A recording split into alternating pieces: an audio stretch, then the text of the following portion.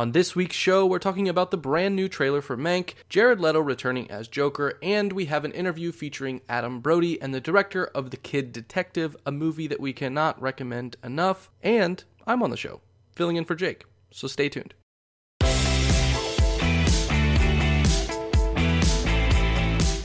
Hello, Blenders, and welcome to episode number 140 of Real Blend, a podcast that's now sponsored by Die Hard Batteries. In this week's episode, we're going to react to the Mank trailer, the full Mank trailer. We are going to give our reviews of Borat subsequent movie film, and we have Adam Brody and director Evan Morgan, who are going to be joining us to talk about their outstanding film, The Kid Detective, which you guys might have seen us tweeting on social media. By us, I mean, first off, myself. I'm Sean O'Connell, the managing editor here at Cinema Blend, and joined, as always, by Kevin McCarthy of Fox 5. Hi, Kev. How are you? Hi, Sean. It's good to talk to you. And by the way, we are officially doing an episode after a bunch of news is broken. Yes. Thank you. I can't tell you guys how excited Gabe is. Gabe is sitting in for Jake this week. Hi, Gabe. How are you? I'm here. I'm on video. I'm live in person. Yes, because Jake is taking a well-deserved vacation. And one of the jokes in the text chain is constantly how as soon as we record, all the biggest news of the week tends to hit. And yet this week we are jam-packed with outstanding stories to get to and really exciting things, including we can't even get to the fact that the Fast and the Furious franchise is ending. So go to Cinema Blend and read about the fact that Fast and Furious is over. Housekeeping. If you're watching us on YouTube, hello. Nice to see you guys. Thank you very much for tuning in. If you enjoy watching the show, make sure you hit like and subscribe. That way you can tune in every single time that we have it. If you're listening to us, go over to the podcast, go over to the YouTube channel and give us a subscription. All of that information is in the show notes. Gabe is including that right there. We're going to jump right to the weekly poll because we have so much stuff going on that we really don't have any time to spare for this week's episode. And we want to get you to that Kid Detective interview because those two guys were awesome and that movie's great. But the weekly poll was called Who's Your Favorite Spider-Man? And we gave you four choices. We didn't even give you another because there aren't that many Spider-Man to choose from. We went with Tobey Maguire, Andrew Garfield, Tom Holland, and Shameik Moore, who voiced Miles Morales in the Spider-Man Into the Spider-Verse animated feature. Gabe, because you are not very often participating in the weekly poll. Oh, but you saw the results. You did this last time I came in. I put this together. I have not seen the results. Okay, Kevin, let's go over to Kevin then. Which of the four, Tobey Maguire, Andrew Garfield, Tom Holland, or Shameik Moore, do you think won the poll for who's your favorite Spider-Man? Okay, so the reason we did this poll, obviously, is because of all the Spider-Man news that has been out there, and there's been a lot of news stories about the rejoining of Garfield and obviously and Maguire and obviously with Holland. So I thought this was a cool idea for a poll. I think Tom Holland would no question crush this poll only because I think he is the best Spider-Man. And I think that from an MCU standpoint, he is generally loved by everybody. I don't know that most people, I don't know that I've met anybody who doesn't like Tom Holland as Spider-Man. You'll hear people argue. They'll say like, well, Andrew was great as Spider-Man and Tobey was great as Peter Parker, but Tom Holland gets both of them correct. Mm-hmm. Right. And that's kind of how I always felt about like Batman. Like with Bale, I always felt Bale was a great Bruce Wayne. I didn't necessarily love his Batman. That's why when I saw Ben Affleck play Batman for the first time, it was the perfect combination of both Bruce Wayne and Batman. So I'm going to say Holland won the poll. I'm going to say that Garfield is a close second. Okay. Well, Garfield crushed. What? 56 points. I'm sorry. Tom Holland crushed. Okay. 56.5. Tobey came in second, 28.6. And then Andrew only got 9 and Shameik got 5. Okay, so the reason why I believe it happened like that is Maguire did have better films. So I guess that makes sense. Yeah, I mean, the Raimi films. First Spidey, and Sean, I know you disagree with me. Actually, since Gabe's on today, I want to get Gabe's perspective because I am obsessed with Spider-Man 2. Everyone, I think Doc Ock. I love Alfred Molina. I think Spider-Man 2 is one of my favorite Spider-Man films, next to Far From Home and Homecoming. Sean, as a Spider-Man fan, you don't love that film. I have issues with it. It's still great, but I have issues with it. And the key difference here is that Sean grew up a massive Spider-Man fan. I am a Spider-Man fan from a cinema standpoint. Sean is a Spider-Man fan from a comic book standpoint. So Gabe, Is Spider-Man 2, am I crazy thinking that's one of the best Spider-Man movies? I love it, but I was, when those came out, I was like at the right age. I was like a kid who was just like falling in love with superhero movies in general. So I have there's a big grain of salt in that I haven't seen it in years. So if I watched it now, maybe I'd have a bit of a critical eye to it. I've rewatched some scenes. You to. Yeah, I like you to. It's so good. I will, but I do know that I love Alfred Molina, and I can still point to like big set pieces. That big circle thing in the middle of the water, I'll never forget. Like that big fight scene is iconic is moments awesome. that still stand out. So I mean, the train sequence is phenomenal. I thought too. for the like, poll, really a couple thoughts. You had mentioned one thing. I wonder if Tom Holland works in both of the sides of the coin of Spider-Man and Peter Parker because he's so young. Like because he looks like a kid in high school. I always felt like he was just so much easier old to me. Yeah, always.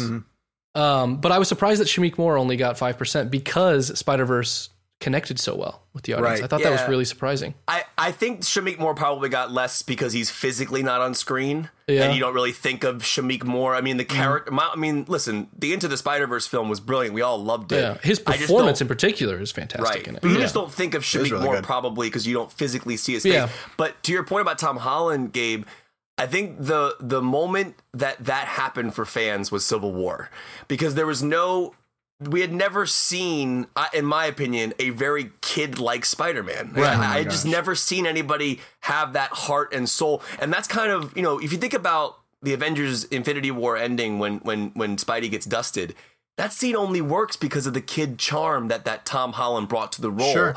I don't think Maguire or Garfield's Spider-Man would have earned that type of arc because I never really considered them kids, if that makes sense. Like they were always like it's strange. Holland, and again, this is coming from somebody who did not read the comics growing up, but I just have a general sense of who Spider-Man is. Holland just fits the description of who I think Spider-Man is. Well, and in both instances, they very quickly rushed him out of high school. Like Andrew Garfield graduates at the beginning of Amazing Spider-Man 2. So he has essentially one movie as a high school kid. Toby's working for the Daily Bugle like almost the minute. I think he's in high school in the first one, but then he's moved on very quickly. They lean into the youth for sure in the To me, Andrew Garfield he's more of a charming Peter Parker. Tobey Maguire is more of an average Joe Peter Parker, but Tom Holland is the like youthful innocence Peter Parker. Wait till they get Tom Holland to deal with a loss. Like every Spider-Man has to have a significant emotional loss. And Holland's a good actor, so I really want to see. We got Iron Man. He was good with that. No, he was good with it, but I mean like something that hits it like home, that really resonates. I'll be looking forward to. I don't know that I want to see that, Sean. I love the characters. I want to see him suffer. I want to give a shout out, by the way, to Tom Holland, because I think that over these years, with the Spider-Man characters become obviously what everyone knows him for. But you go back to like the kid is one of the greatest dramatic actors working today. The Impossible. The Impossible is brilliant. If you haven't seen The Impossible, it's directed by one of Sean's favorite filmmakers, J.A. Bayona. Bayona? Yeah, am I pronouncing that right? Mm-hmm. Who did Jurassic, the second Jurassic? Okay, but don't say that's what he did, because that's the worst movie he made.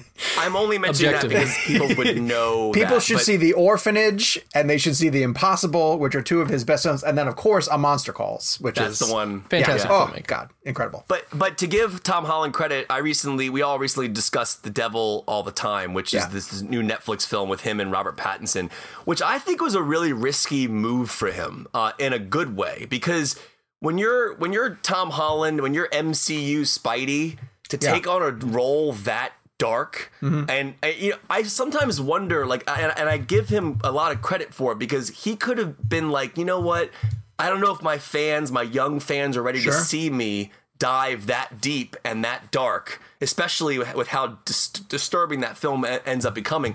What I found it really weird when that film was released, the weekend it came out, when he was Instagramming to his fans. He has over almost 30 or 40 million Instagram followers. Wow. Think about how young his fan base is. Yeah. So you have like 12, 13, 14, 15-year-old kids who are like, what's The Devil All the Time? Oh, I'll pop on Netflix. That is kind of interesting.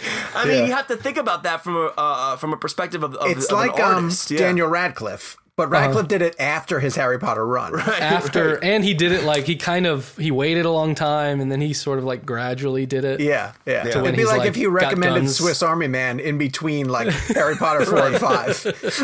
It's almost like Holland was like, you know what? I'm going to rip the Band-Aid off now. I'm going to show you that I am a serious dramatic actor. I'm more than Spider-Man. But I have to give him credit for taking a risk like that. Wait till Cherry comes around. Right? Cherry. And that's another great example. A $20 million Russo brothers film based on a book. It's going to be raw. It sounds like it's very raw, very intense. I love that the Russos are going back to low budget. I just really think Tom Holland's one of the best actors working today. I think he's bigger and better than just Spider-Man. We're not going to get Cherry till next year, though, right? April. Oh, wait, man. Wait, is it April or February? No, it's February.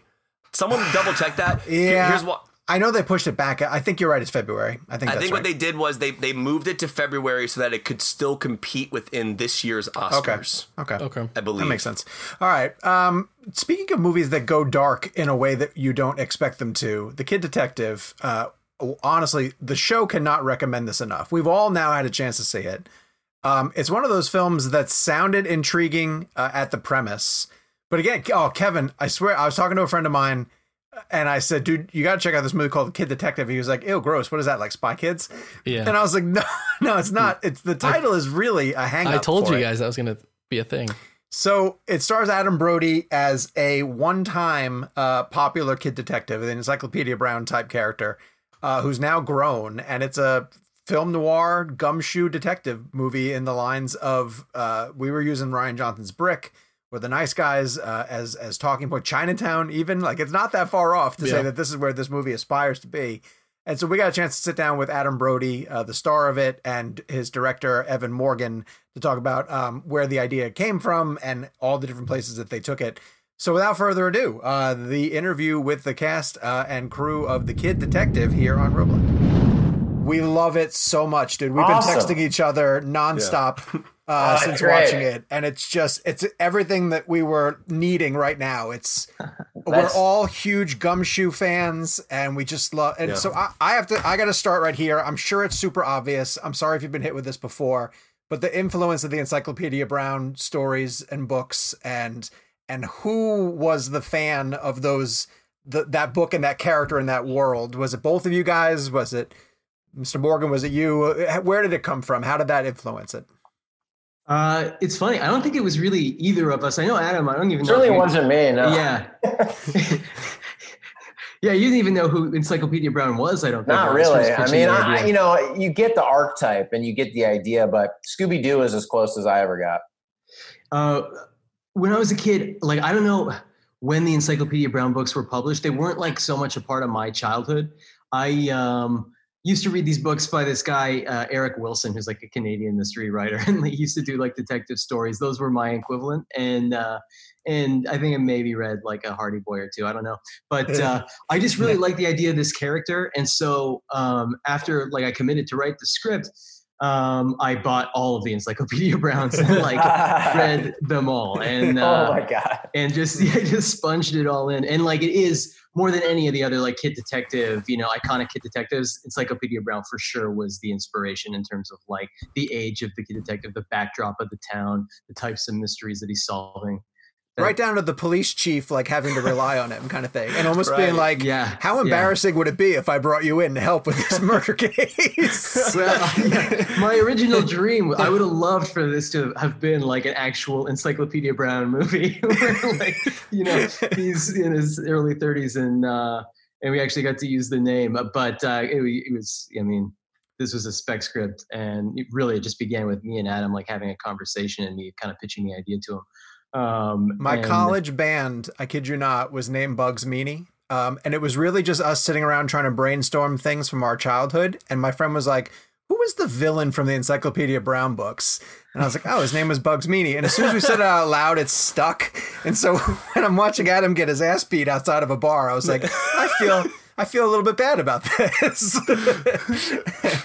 Yeah, that name is great. That made a big impression on me too when I was reading it. Like, this is going to be the town bully. He's like always the suspect, and they give him the last name Meany.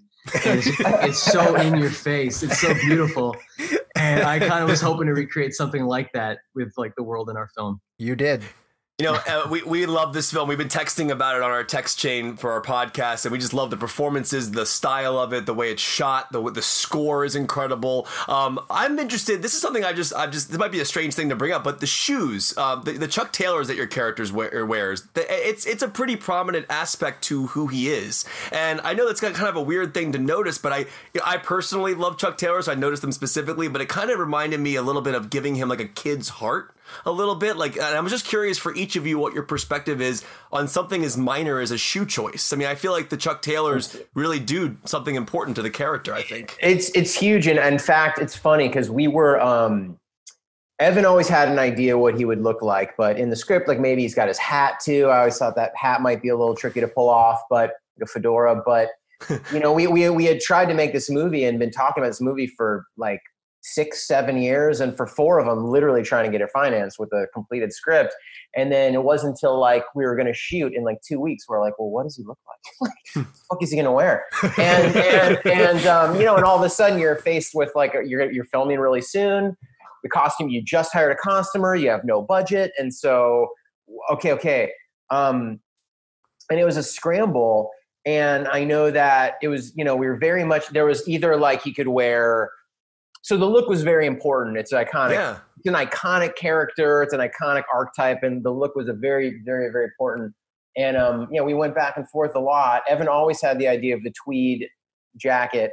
I think we kind of came up with the pen. He's got like a pen in his pocket, and then other than that, I was for a minute. I was pitching. I'm like, I don't know. Is he like? Does he have a full suit? Is he like Gene Hackman in The Conversation? I mean, is it a raincoat? Like. Yeah, and, a Columbo look. Yeah, is that too much? But the Converse was an easy choice because they're easy to get and to clear, but also they give you that 50s. They transport you right to the 50s, right to Boyhood, right to Boyhood Americana, Stand By Me. It's a classic look. They look great too. They're just very cinematic shoes. And then the last piece of the puzzle that Evan and I did, and it was in some ways the most important for the look, was we made a decision last moment about the bruising, and because he gets beat up in the middle, and how long is that going to last? He's going to wake up with it, but we could kind of have it fade and make it between then and his first case, the first act. That could be a couple weeks, or we could just kind of roll right into it. And we decided, somewhat in a nod to Chinatown, but even more so just in a nod to reality, and also because the look is great, to keep that on the whole time. Yeah. And that was invaluable. I mean, we were both really happy we finally did that. And that felt like, that completes the look. That's the character. Yeah, there's something just beautiful about hearing the score, that jazz almost score, watching him just walk around. Like I want to see him just walk around and do more cases. I would watch an anthology series of this. It'd be so cool. I actually I can't think of a detective movie that I've loved where the main protagonist is not beat up to a certain extent. Too. Yeah, sure. It's such an important element of it. It is 100%. We dispense with it in the first 3 minutes of the movie. So you go into a project like this, you hear the concept, you hear like the kid detective, you assume it's going to be comedic and a bit of a spoof. What I want to give you guys the most credit for is that you have an actual case, with significant layers. And the movie could go one way or the other. I'm curious, when you get to the point writing the script where you're like, okay, but we need like a legitimate case that has, multiple suspicious characters and clues that can legitimately follow to keep the audience hooked. Where did the idea of the actual case come from? Well, the case came inconveniently later than the character for me. I had the idea for the character, and that really got me excited. And I think I drafted the first act of the movie pretty quickly, within a week or 2 weeks or something like that, and had it to share with Adam pretty quickly. Just because I got really excited about the character and imagining, this formerly celebrated kid detective, now he's in his early mid-30s and nobody cares anymore. No one's impressed. There was a lot to juice out of that instantly in terms of his relationship with the town and the way that the town has changed. His parents. Yeah, exactly. And with respect to the actual crime story, I was intimidated because not only had I not written one before, but I'm also not a junkie for it. I also hadn't read many. I hadn't, gone and it was not a genre that I was ever particularly interested in more than other genres. And so the first thing I did was really just to try and consume as much as I could in terms of looking at older films and reading like classic books. The Raymond Chandler books were my favorite. They're insanely funny. Just laugh out loud funny. Are they? Some of the crazy. On purpose? Crazy. On purpose. Yeah. Like here's a little thing. Like I remember a passage where I think it's in The Big Sleep, and he's saying, she was giving me a look I could feel in my hip pocket. Yeah. I mean, it's perfect. That's just a little nugget, but like there's so much funnier stuff. Because I was consuming that, I was thinking originally, oh, maybe this character is invited out of his small town and like goes to Los Angeles and has to solve like a high stakes murder investigation with like a movie star or something like that, trying to push it into the most classic place possible. And I remember like right after Adam had reviewed the first act, we were on the phone talking about it, and he was just like, no, you know what? I think like you should keep it in the town. Like that's where the world is. Yeah. That's the movie. And so then I kind of threw out everything that I had, like all the sort of speculative plot notes that I'd written. I threw them away and tried to come up with something that could feel like a large scale mystery, but set in this small community. Mm-hmm. It's so funny. I actually want to go to Hepburn's now. Like, I mean, that's how ingrained this world was.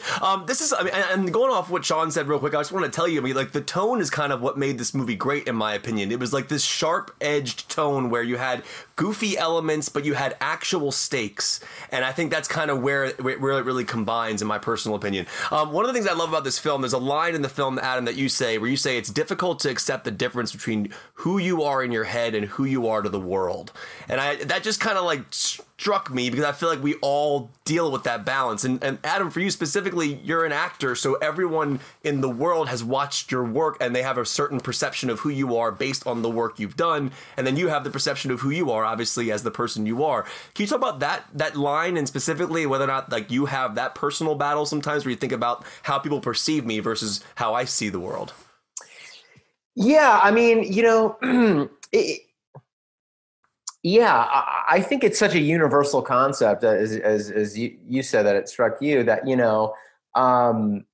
and also just the kind of whoever you are and whatever happens in your life, the humbling nature of getting older and becoming an adult. And, I'm sure for everyone, there's dreams unfulfilled. And for me, I had success in my early 20s. And while I never felt hindered by that, only helped, it only gave me a world of opportunity, I still had to grapple with the reality that, like, I think I had more opportunity at 23 than 33, and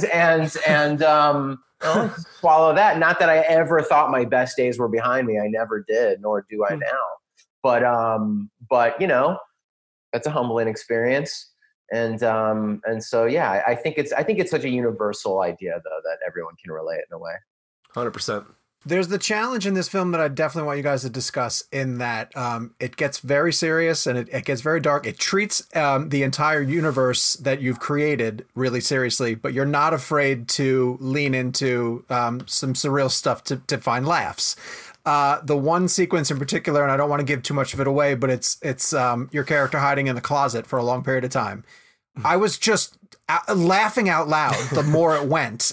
So again, without spoilers, can you just talk about like your approach to the comedic elements of this, so that they didn't overwhelm the tone or tip it one way in the other direction? And if you could talk about that sequence without sort of giving it away, like how long did you know to stay in it, and where you could allow the character to go, because it's really brilliant. Yeah, Adam's facial expressions are perfect as he's like looking at the computer. Like, oh God, come on! It's so good.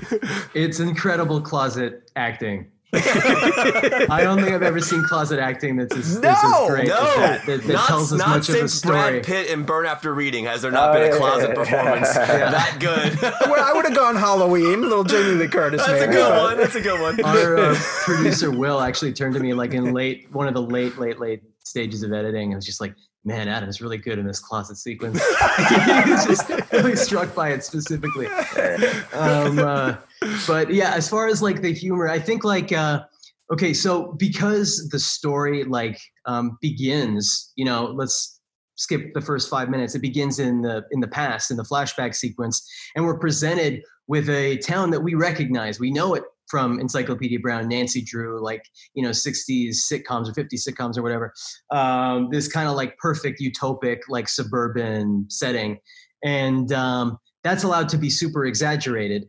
By the time we wake up with him in the present, we've just kind of like, we've turned it upside down in a way. It's the darker version. It's like the shadow version of that community, what happened to that community after it lost its innocence. And it's still just as idiosyncratic. Like, that's built into the fabric already. And so people understand what is, that the rules of this universe are not the rules of our universe, but there's still a limit to what we can and can't get away with. And I think like really the trick was just keeping it within that space where, we don't do anything super outrageous. He doesn't fall off a building and then like dust himself off. Like, it's all proportionate to the sort of the world that was suggested in the first 10 minutes of the movie. What I love about this film as I watched it was the sequence earlier on where we see Adam, your character's younger kid, he's watching the movies with his parents. He's like, oh, that's the bad guy. That's the twist coming up at the end. That was the moment for me as an audience member where I locked in and I became the detective as an audience member watching your film. I'm like, I wonder if I can pick out who the bad guy is or figure out where the twist is coming. And I think like that was a really immersive tool that just kind of hit me as an audience member. I don't know if this is a loaded question to ask, but do each of you know a film that you saw in your life where you saw a twist coming that like has a gigantic twist people talk about, like, oh, I didn't see that coming? Is there a one that you saw coming that you remember? Like a certain twist that you can go, oh, I saw that one coming, like The Sixth Sense or something like that. Spider-Man: Homecoming. Oh, really? Did you really? Yeah. Well, because the picture at the beginning that Michael Keaton has at the construction site. Oh, so you knew that he was going to be the father? Yeah. Oh, that was one of the biggest reveals. I did not see that. I was surprised. I didn't see caught me off guard. It pretty much caught me off guard. Nice job. Well done. That's a good one. Like, anybody who says they saw Sixth Sense coming is not telling the truth. There's no way. Adam, do you have one? I didn't know. I can't think of any. I can think of some great twists, but none that I... What are some of your favorite twists? Well, I mean, all right, just a great twist. I mean... Obviously, Usual Suspects is like everyone talks about that. Honestly, the What Lies Beneath was very impactful. Yes, that's a great one. That was a big. That was that whole movie was the twist. Zemeckis. Certainly the Sixth Sense is like maybe the up there for all time famous twists. And gosh, are there any more? I guess Primal Fear. That's a huge one. Yeah. Dude, when Edward Norton. Oh, my God. By the way, we're ruining all these movies for people who haven't. Very clearly also the most famous example of twist. I can guarantee people will not figure out what's going on in your movie. No, because I didn't. I had no... Oh, my God. That scene was amazing. But we'll digress on that later. It's so good. I have to ask about elements that you include in the story that don't pan out and don't feel like they're going anywhere. You listen to them and you assume that they're like things like the Red Shoe Gang, some recurring gag about demon worshippers. Like, where are all these things? Are they just ingredients peppered in to add color to his universe? Let me just add before it jumps in too. There's a whole super funny sequence that's a good 10 minutes that's cut out that also leads nowhere. But when I wake up in the dumpster, there's a whole other way I got there that's very elaborate. And can you tell us, since it's not in the movie, because the way you walk out of that door and wait for it to close made me so happy. It was a great scene. I will tell you. I'll do it super fast. So in the scene where I meet the parents of the boy who was killed, there's they have their nieces staying with them. She's cut out of that scene, but she comes in and serves, like, brings us drinks, and she lives in the city. I'm like, oh, my band has a show there this week. Anyways, later on, I'm at my lowest. It's important to yes. She's of age. Okay. An adult niece. Okay. I am. I'm playing the show. There's like a concert. It's just a song, but I'm. You're in a band. You're in a band. Yeah. I'm playing the show. Remember, he plays drums with that band. Yeah. That's right. Yeah. So I'm playing drums on stage with the band, and no one's really paying attention. But in this club, her and her friends come in. We say hi. I talk at the bar for a bit with them. We go back to their place. We're partying. I'm doing ego boosters, and I'm kind of I'm getting like really high. I go outside to the balcony. I have a depressed moment. I kind of a reflective moment. We start kissing. Cuts to the morning, and I'm asleep, but I'm just like I OD'd or something. They can't wake me. They all wake up. There's 3 of them. They're all speaking Chinese, and they can't wake me up, and they think I'm dead, and they're slapping me. I'm naked. They're slapping me. They can't get me up. So they carry me up, pick me up naked, and they come out and they're in their like lingerie, and they carry me down the hallway to the garbage chute and slide me in the garbage chute. And that's actually the story of how I ended up. Was that filmed? Yes. Oh yeah. It's really funny. I mean, it works. It's just that it seemed, and Evan can illuminate this more than I can, but it just seemed like to take another 10 minutes that didn't lead you to the story at all was a bridge too far in the tension and the propulsion of the story. But it really worked on its own. It's one of the funnier. Unfortunately, it might be the funniest sequence in the movie. It is the funniest sequence, in the movie, and it's not in the movie. Does that kill you to remove it? Does that hurt? Yeah. How do you deal with that? It took a while for me to realize that that's what we had to do. And but I'll tell you, our producer Will. I mean, this guy. From the beginning, from the first moment before he even determined to work with them, he was like, "You got to cut that sequence in the city." I was like, "You're crazy, man!" Like everyone who reads the script thinks that's the best sequence. That's the one that they're the most excited about. Yeah. At every turn, he's like, "Oh, we're the budget's super tight. Like, be great if we could eliminate a day. Like, maybe he doesn't have to go to the city and do all this stuff." And I was like, "No way!" Like this from my cold dead hands will you be like prying this away from me? But then ultimately I came around, and it's exactly what Adam said, where it's like the structure of the movie, we are presenting often people with things like dangling things in front of them that seem like they're going to be lucrative, like seem like they're going to be legitimate leads.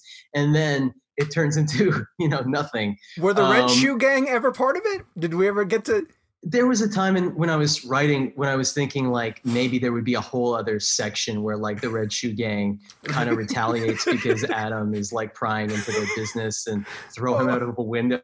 So there actually was a version where he does fall off a building, and but no, like it didn't last long. And I think it was just sort of testing the strands a little bit on, I honestly would have loved to make this movie like 2.5 hours, but it just wasn't going to work. And well, Evan, you could always release the Morgan cut. You could release the Morgan cut. Right. Yeah. I will say, like, the shorter version is the better version. Like I come to terms with the version's tremendous. Yeah, the version's tremendous. But Kev, wrap us up. Okay, you want to get out on the more? What was I forget where I was heading with this. It was.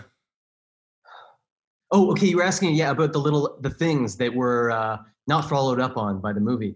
And I think like with respect to the demon worshiper, all that stuff, it's really just, again, it's what does this community look like 20 years after this kid gets abducted? How, the whimsy has been sucked out of this place. And now these kids who used to be like happily like sipping their soda pops are sacrificing cats, like that's really what it's there for, is to create a sense of the landscape. And so, if this had been a series, I'm sure we would have delved into all that stuff and it would have been fun. But at one point they served breakfast for dinner and dinner for breakfast. That's right. I love that line.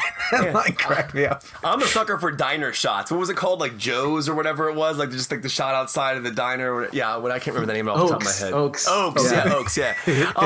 Adam, this is a different direction, but my wife and I are obsessed with Jennifer's Body.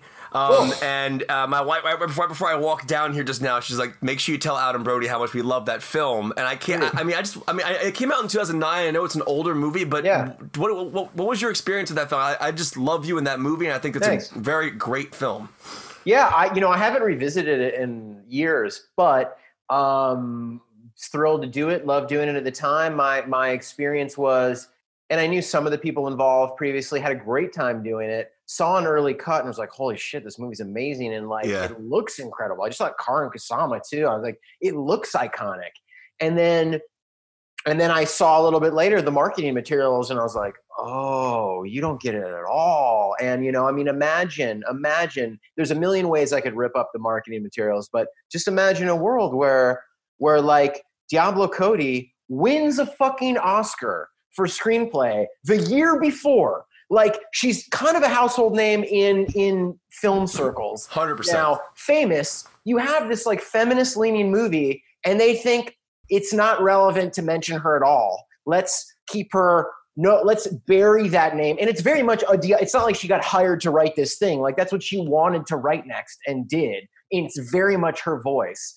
and to go like, no. This isn't for fans of Juno. This isn't for fans of Diablo Cody. This is for fucking fans of Transformers and Michael Bay heads and like Michael, you know, and then did a shitty job in that regard too. But anyways, that's just one example of like, you know, and so that said, you know, I'm happy it's gotten this huge sort of revival in the last year or two, and maybe some ways it's better, you know, like this is cool too. I'm happy it certainly has found its audience now, and in some ways that's even cooler. So it's an awesome movie. I want to get you guys out of here on this one before we run out of time.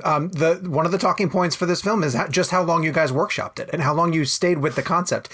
That seems really out of the ordinary. Is that something totally different? Like something unusual to have to stay with a project that long, to develop it that long?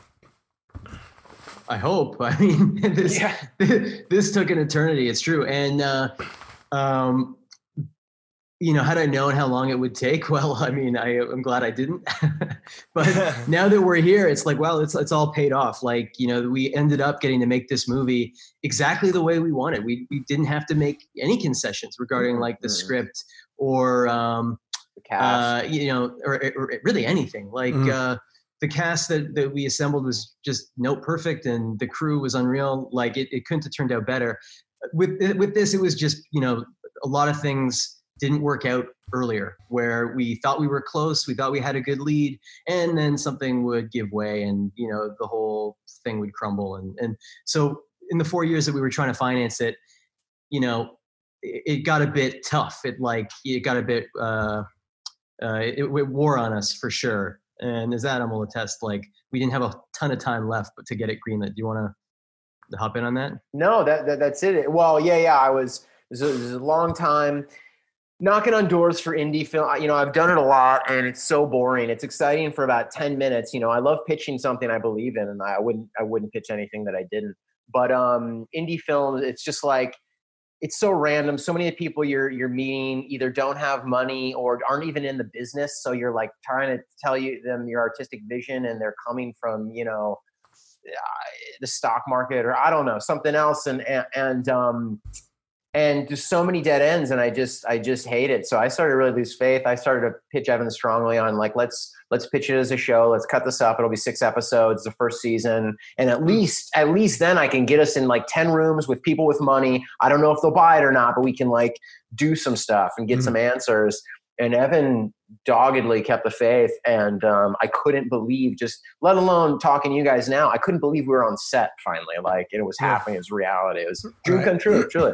Yeah. Well, we'll tell you, we all love this film, and we're not saying that because we're talking to you. We genuinely had such an excitement for it. It was something fresh. It was new. Adam, your performance is brilliant. And I won't give away what happens, but your final shot and scene is so perfect. Like it's like the emotion of that. I mean, I would love to ask you about that. Did you film that? Can you tell us if you filmed that final shot early or late? No, late. It was weighing on me the whole time. And yeah, I don't know. I guess what can I? I know it's hard to give away the details. Could we just hold that part? And I would love to hear that. Sure. Yeah, it's so great. I hope you guys are able to, if you ever want to, continue stories with this character, because it's truly fantastic. I would love to see a franchise of it. Yeah, it's up to him, I'm sure. So thank you so much for coming on the show, man. We really appreciate it. We're going to tell everybody about the movie and spread the word as long as we can. That's awesome. Yeah, we appreciate that. Thanks a lot. This is a lot of fun. Thanks, guys. I hope you guys are staying safe, and congratulations. Seriously, we really mean what we said. I can't. That feels really good. Thank you very much. Yeah, for sure. Have a great day, guys. Take it easy, guys. See ya. Be well, guys. See ya.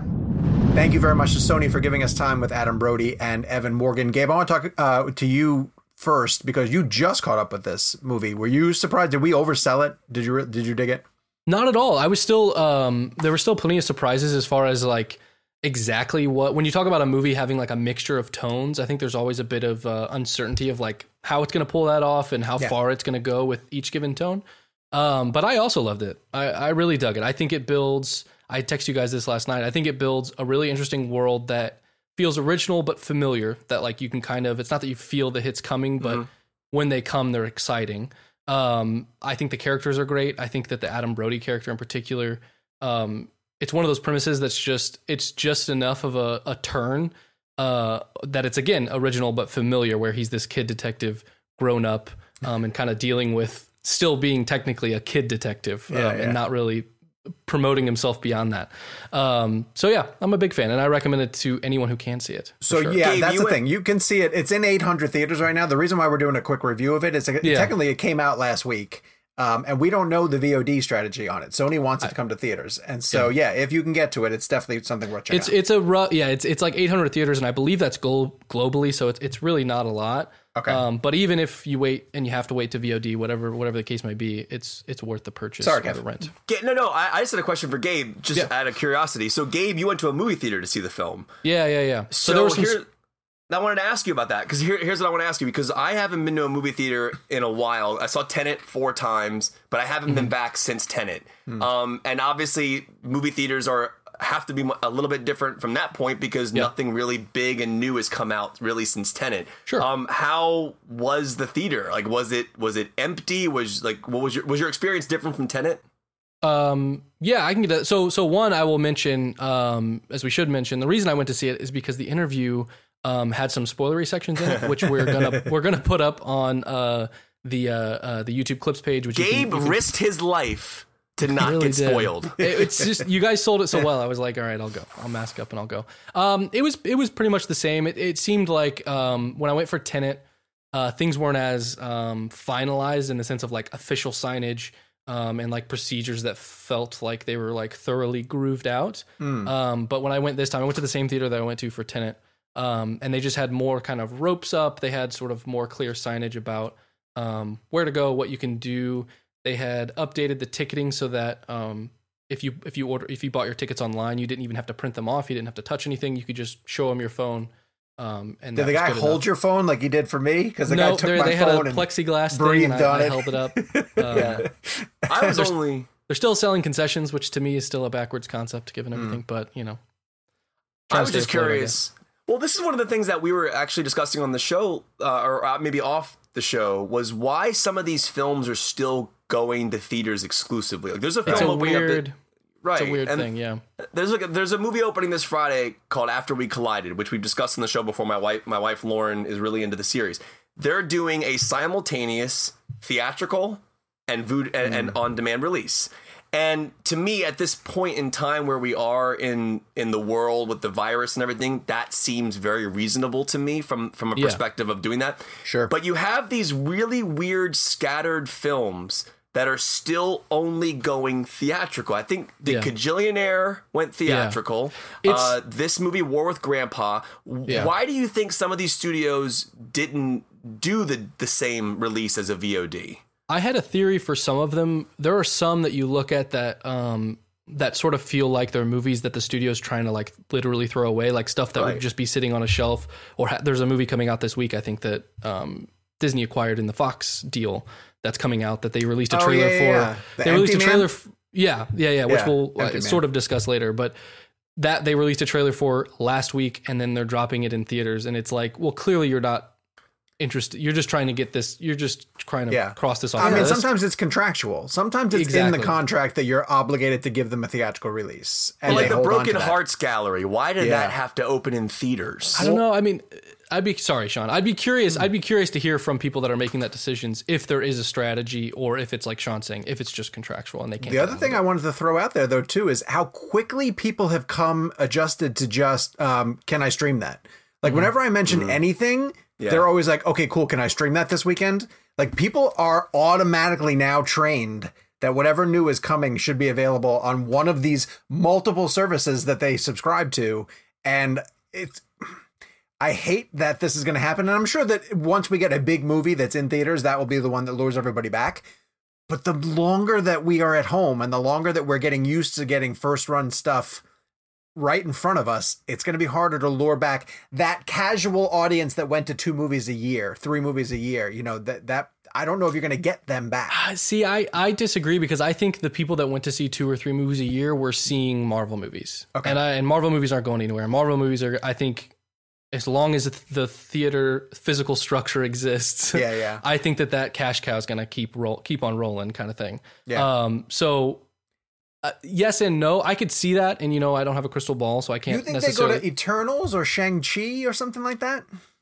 I don't know. I feel like Marvel's gotten to a point where if they put their name on it, and 2, just how many lessons they have in marketing and how they have that down. I think now you put Marvel on it you just say that, Doctor Strange is going to show up in it maybe for a scene. Like, yeah, throw someone in. I think that's the thing. I think there's definitely a market that could suffer, and we see a lot of things that you see just like without even any sort of hesitation getting thrown on streaming are comedies. Yeah. And so like I could see comedies having a really hard time getting a true theatrical release, which in my opinion is a great theatrical experience when you're laughing with a group. So I could see certain genres and things sort of getting hit. But I think that when you talk about people who don't go that often and maybe they won't never go, maybe that's going to happen. But I think those people are going to go see the movies that are coming anyway. Yeah. So to Sean's point, I think what Sean is saying is about our brains are being trained a certain way now, right? We're thinking differently. So I had an experience the other day that was kind of an awakening moment for me in a weird way.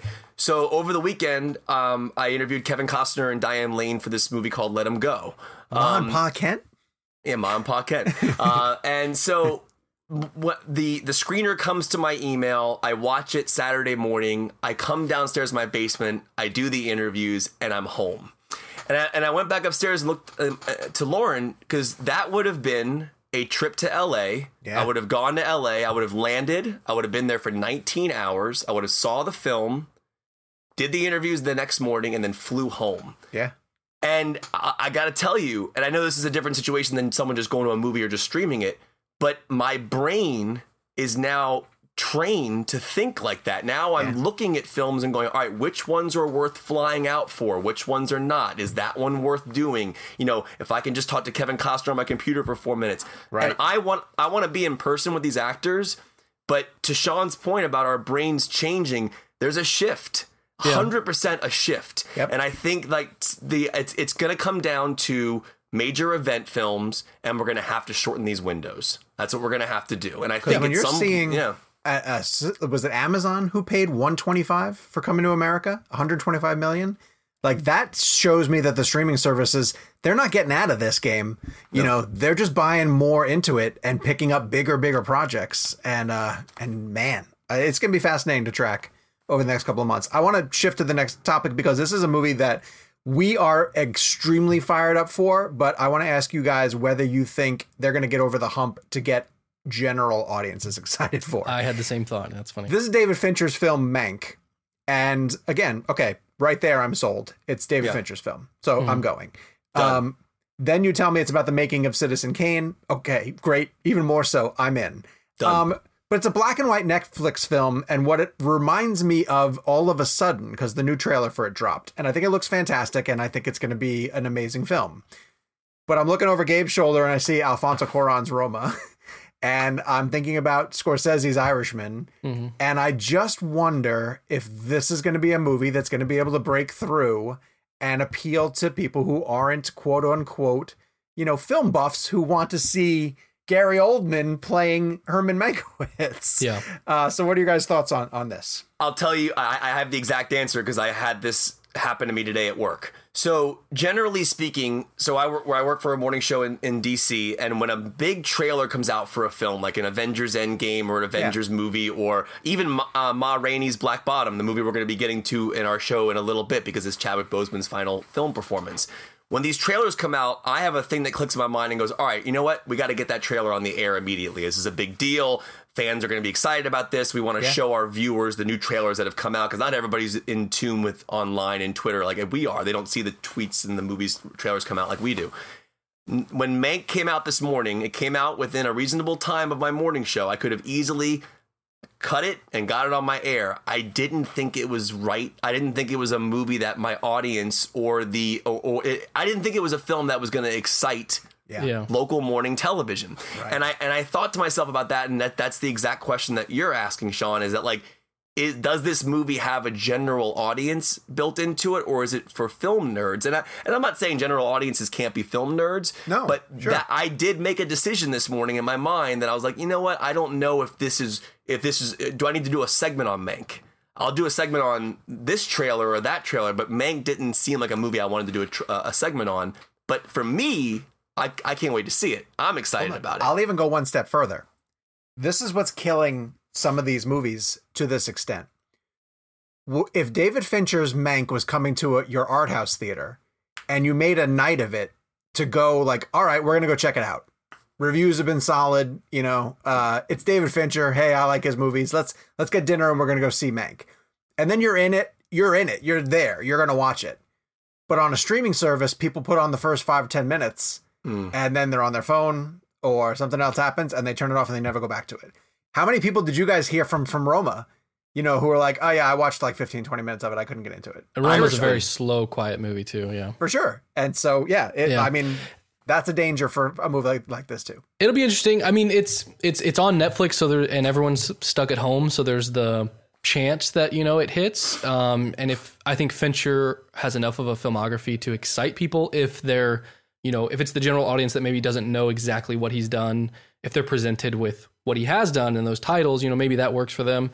One thing though that I think is interesting that I just don't know that it's going to connect with that audience is it's not just that it's a movie about movie making and it's shot in black and white. It's very much, from what I gathered from the trailer, shot like a movie was shot in the 1930s. Like the way that the edits are working. Sounds like it. Yeah. The way, and it's just the trailer. Maybe they mix some stuff up, but even the camera movements, I think it still works, and I trust Fincher to, still make an entertaining film. I don't think he's ever made a film that wasn't entertaining, but I'm curious how much of that will just sort of reduce it down to the very sort of fanatic level film buffs. But it's an interesting thing because like that's where, because I'm an entertainment reporter in the DC area, and and you have to have these conversations with yourself about what you think is important to you and what you think is important to the audience, right? And like Fincher's Mank is like Christmas for me, right? It's David Fincher, it's Citizen Kane, it's Oldman,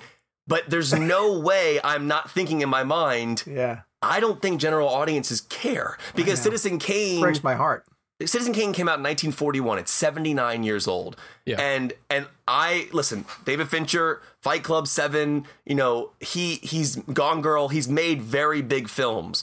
I just don't see somebody like on a Saturday night going, I'm going to put on a black and white movie about the making of Citizen Kane. And it's a tough sell, but that's where our jobs become important. Yeah. Right? Because I feel like the what we do for a living is try to excite people about movies and things. So to be honest with you, I probably should do a segment on Mank because to me, I find it interesting.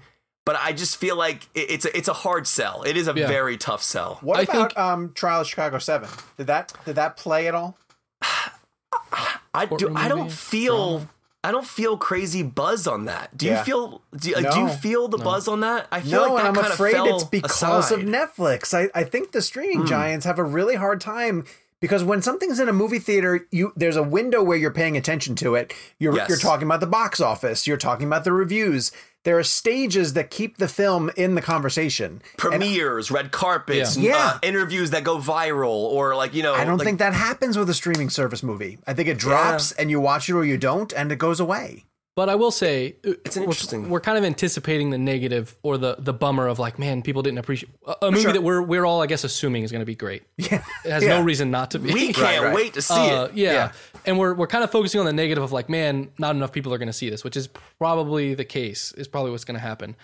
On the flip side of that, to kind of turn it into a positive, they're probably not expecting, 500 million people to see this. Sure. And so we can sort of be excited in the fact that we live in a world where David Fincher was given enough money to make an art house movie. Yes. Yeah. And he probably didn't have to make any, he didn't have to cut himself short in any compromise in any way. So like, and Fincher's been on the ground with Netflix for a while. I mean, the House of Cards element. I mean, he's Mindhunter. I'm almost certain that Fincher or somebody in Fincher's camp is the one that developed the aspect ratio that you generally see on Netflix. Like there's like a certain aspect ratio that House of Cards has that I think was designed specifically for Netflix and streaming at home. Like shifting between TVs and mobile devices or something. Yeah. I'm sure they did some, I just find it fascinating because it's so weird. Like I this morning when that trailer came out, like I texted you guys immediately because but you're the only ones I texted about. I mean, I didn't like text, it's one of those weird things where, and that's the thing, like, I don't want this to come across as like, oh, we're snarky movie critics. Yeah, no. General audiences, won't watch this. That's I not hope what we're so. saying. Be great. It's more of we just understand that this is very niche. This is a very specific, very niche thing that Fincher's playing with here. It doesn't have broad appeal. Right. I don't know. It's an interesting thing. Question for you guys: is a black and white movie about movie making that's about making one of the most seminal films in film history, in Hollywood history, is this the most Oscar baity movie that Netflix has ever produced? Yeah, Is that really, it really just the does goal? feel like it. Yeah, that's what I'm saying. Like the checklist to go down it is so insane. That's just what they were going for. They're not Right. worried about 200 million people seeing this. They're like, Right. we need Academy voters to see this. Yeah. Actually, Gabe, that's actually a brilliant point, because you make they've a movie been like chasing this. That's actually a really good point, because Gabe might have hit something that I didn't that I think is actually kind of genius, because maybe they intended this film to not. Yeah, maybe they were like, you know what? We'll cut our losses. It won't get 75 million households like the Old Guard did in the first 4 weeks. Yeah. But we'll have that nominated for 12 Oscars this year. Yeah. Fincher, direct. I mean, you're right. It's almost like they can flex with a great film like this and cut their losses on it not being a general audience film. I will say though, if they come out the weekend after and they're like, we had 200 million people watch this, I'll give the Jake, but did it? But did they really? Well, I listen. Here's the thing. I've been on record. I'm not the biggest Citizen Kane fan. I revisited it recently. I like the film. I admire it, and we're going to get into Rebecca today because I watched Hitchcock's Rebecca over the weekend, which I think is a better version of Citizen Kane. But I am very interested to see how this plays. It is, like you said, the old style, Gabe. It's funny you bring that up, because I actually noticed, I've been watching a lot of older films recently, the way audio sounded in older films when people talked, there was almost like a what's the word I'm looking for? Like a sound quality to older voices that had like a crunchy sound to it, like the way old audio sounds in movies. It's like I don't know how to explain the word I'm looking for, but there was a set, like if you listen to old dialogue, like Jimmy Stewart in Rear Window, or their dialogue sounds a little crispy with like a little crunch to it, and then it gets cleaner as cinema history goes on. The audio in the Mank trailer sounded like old school audio. I don't know if that was my headphones or if Fincher did that on purpose, but going back to the point about making the film look like a old school film, those like really interesting edits, the circle wipes that they were doing with like the cuts in between, it was very, very old school. I wonder if he messed with the audio at all. I want to know It's that. interesting. Knowing Fincher. Yeah, I'm sure. And one thing I had never, I've never thought about, now I want to look up, is when we talk a lot about when filming turned digital from like the visual aspect, but I wonder when they stopped recording analog audio and started recording digital audio, because I'm sure that sound comes from that analog process, whether it's old movies with like a phonograph or something versus some tape. That's interesting. And there is, by the way, a strange irony about watching the Mank trailer, which was shot digitally, and seeing film cameras in there, which is very interesting to me, because if Fincher was ever going to return to 35, this is the one I thought he would have returned to it on. But I will say this, because I can admit when I'm wrong, it looks like film. That trailer, but you can manipulate, you can add grain, and black and white really helps you. I think black and white really kind of like the look of 35 black and white is just monumental. I mean, and I think that there's a way, if you shoot black and white digitally, you can still kind of try to achieve that look. And I think Fincher's well versed enough in digital to understand that. This episode of Real Blend is brought to you by Marvel Strike Force. Marvel Strike Force is a mobile squad RPG that allows you to battle with your favorite team of superheroes and supervillains in a fight to save the universe against threats like Doctor Doom and Apocalypse. Power up your favorite characters and build a team to complete missions, unlock gear and other resources, and even challenge other players in PvP modes such as Alliance War and Arena. New ways to battle with your roster are released regularly, and the meta is constantly evolving. And now you can sign on for Marvel Strike Force's new Deadpool Anniversary event in order to receive a generous gift containing character shards, an Anniversary Diamond Orb, gear, and other great items. Better yet, each week during the Deadpool Anniversary, players can complete events and receive even more special rewards and skins. If you want to get in on all the fun of Marvel Strike Force, be sure to use our promo code MAXPOOL, that's MAXPOOL, and thank you to Marvel Strike Force for supporting the show. So we got to move. But what is Ma Rainey, Kevin? I have no clue what this is. Yeah. So this is amazing. So I had the opportunity the other day to go to a virtual event for Ma Rainey's Black Bottom, which Ma Rainey, the mother of blues, Viola Davis is playing the character in the film. And this is a true story? Yeah, it's based upon a recording session that happened in 1927 in Chicago. Okay. And Chadwick Boseman's character is Levy, and he plays the trumpet horn, and he is basically at odds with Ma Rainey for the day of the recording. They're kind of like he has his own artistic vision, she has her own artistic vision, and based on the scenes that I saw, it's directed by a guy named George C. Wolfe, who I'm not too familiar with, but I saw 5 scenes. It's Chadwick's final film performance. And it's one of those weird things where, like, when you know someone has passed away, it's in the back of your mind that they passed away. So you have to try and not let that affect the way you feel about the performance. Like, I felt like when I watched Ledger in The Dark Knight, I forgot he passed away because he became the character. He was no longer Ledger. He was the Joker. In this case, same thing. Like, what I love about Chadwick Boseman and the idea of the roles he chose before he passed away is he chose important films to do before he died. Think about what he did. Five Bloods, Black Panther, now Ma Rainey. He clearly, in my opinion, I don't know this for sure, but he clearly chose projects that were going to be legacy and very important work that people could still chew on years later and remember what messages were there. The electricity of this performance, it's so electric. I have the energy from what I experienced in the trailer and the 5 scenes. Chadwick loved acting. I mean, Viola Davis was talking about this in the press conference about, he's an artist, and he committed everything to it, and you can see it in this trailer and in the footage. And today they announced, I saw it on Twitter. I don't know who to credit for this, but I saw it on Twitter. They are going to be putting Viola Davis up for lead and Chadwick Boseman up for lead. I thought Chadwick was going to be supporting because it's about Ma Rainey. Yeah. But the film is more about them being at odds together. I think Viola Davis, the transformation, if you look up the real Ma Rainey and look at her performance, I think she's going to win the Oscar this year. I mean, her performance is, and again, this is just based on footage I saw. I think 5 scenes, I think Chadwick could win. It's interesting they're putting him lead because they're going to directly put him up against Delroy then. Delroy, which it's weird. I actually, if again, I haven't seen the movies, I don't know how leading he is. But if you look at the poster for Ma Rainey, it's Viola and Chadwick. Yeah. They're on the poster together. It's their story. But it's an interesting.